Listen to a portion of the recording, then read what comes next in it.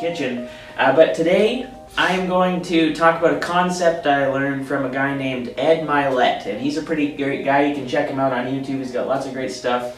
But he talks about thinking of your life like a movie script. So he said, when you watch a movie, you get to the end, it rolls the credits. So you'll see the main characters. They're the first ones that they show on the credits, right? But then as you keep watching those, you'll see it starts to show cab driver number 2, doorman number 3, and all the extras, right? And they don't even get names in the script. But the way that I'm gonna relate this to life is that a lot of people are gonna deal with what I've written on the board here, haters. But the thing is that the haters in your life, they're the cab driver number 2. They're doorman number 3. When you look at the script of your life, the people that are important, the people in the movie of your life, you're putting a lot of, letting the people that are doorman number 3, cab driver number 2, weigh you down. But you have to realize in the big picture, the big script of your life, these people don't matter. So you can't give them the energy, you can't give them the time of day. You have to move on past that stuff. So it's just something to think about. It is important what your wife or your spouse is going to say. It is important maybe what your parents have to say. Now again, you have to take it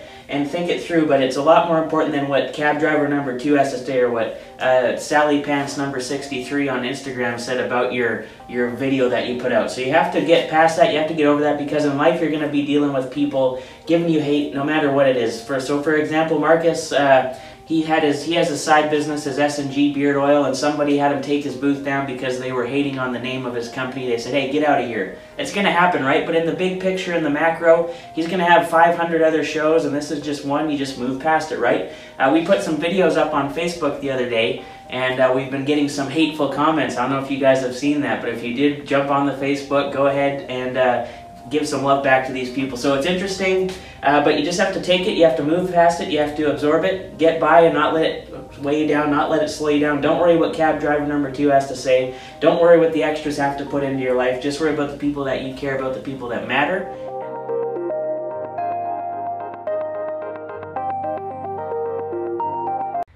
Thank you again, as always, for listening to the Dirty Kitchen Podcast with Marcus Beverly and Taylor Abbott. We have a special offer we'd like to give to all of our podcast listeners. Marcus, take it away. All right, for our first-time clients, mention code TDK18 for 15% off your first order with Alpha Graphics West Ave.